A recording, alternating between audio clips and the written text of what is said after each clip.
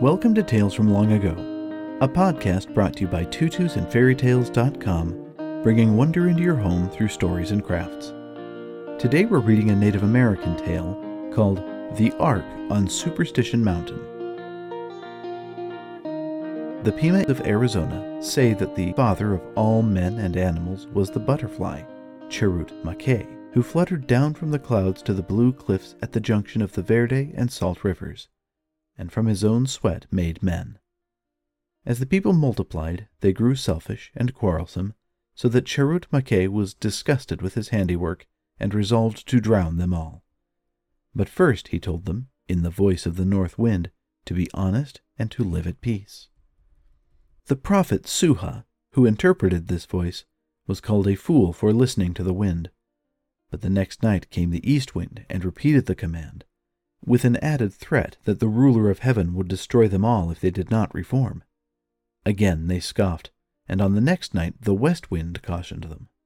But this third warning was equally futile. On the fourth night came the south wind.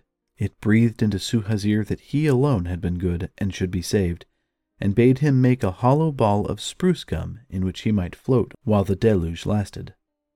Suha and his wife immediately set out to gather the gum, that they melted and shaped until they made a large, rounded ark, which they ballasted with jars of nuts, acorn meal, and water, and meat of bear and venison.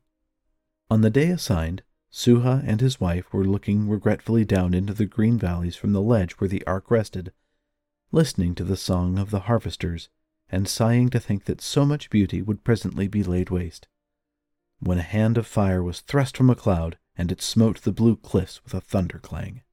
It was the signal. Swift came the clouds from all directions, and down poured the rain.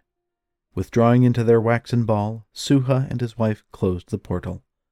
Then for some days they were rolled and tossed on an ever-deepening sea. Their stores had almost given out when the ark stopped, and breaking a hole in its side, its occupants stepped forth.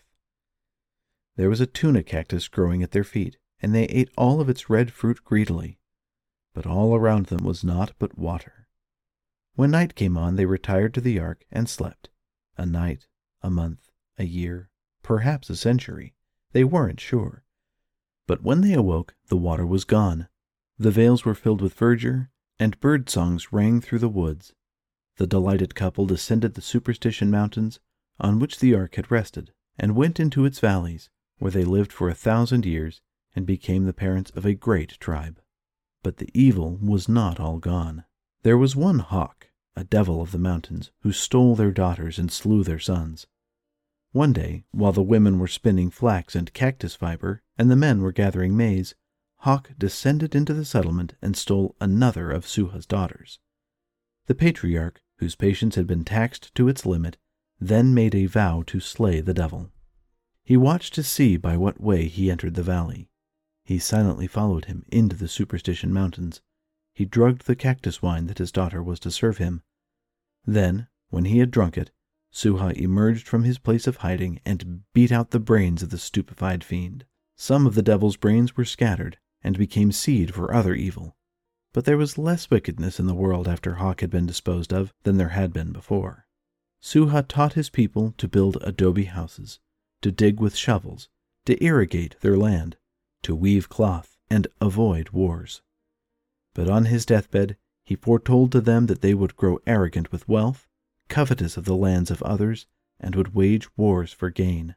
When that time came, there would be another flood, and not one should be saved. The bad should vanish, and the good would leave the earth and live in the sun. So firmly do the Pimas rely on this prophecy that they will not cross the Superstition Mountains, for there sits Cherut Mackay, awaiting the culmination of their wickedness to let loose on the earth a mighty sea that lies dammed behind the range. That concludes the story of The Ark on Superstition Mountain, and we hope you enjoyed it. We believe there is nothing more important than family, and we know that shared experiences are one of the best ways for families to connect, so we invite you to enjoy these and other stories together. We'd also appreciate a 5-star rating wherever you get your podcasts if you feel that we've earned it. This is the Tales from Long Ago podcast, brought to you by Eric and Marilee McDonald at tutusandfairytales.com. Thanks again for listening, and we hope you'll be back again for another story soon.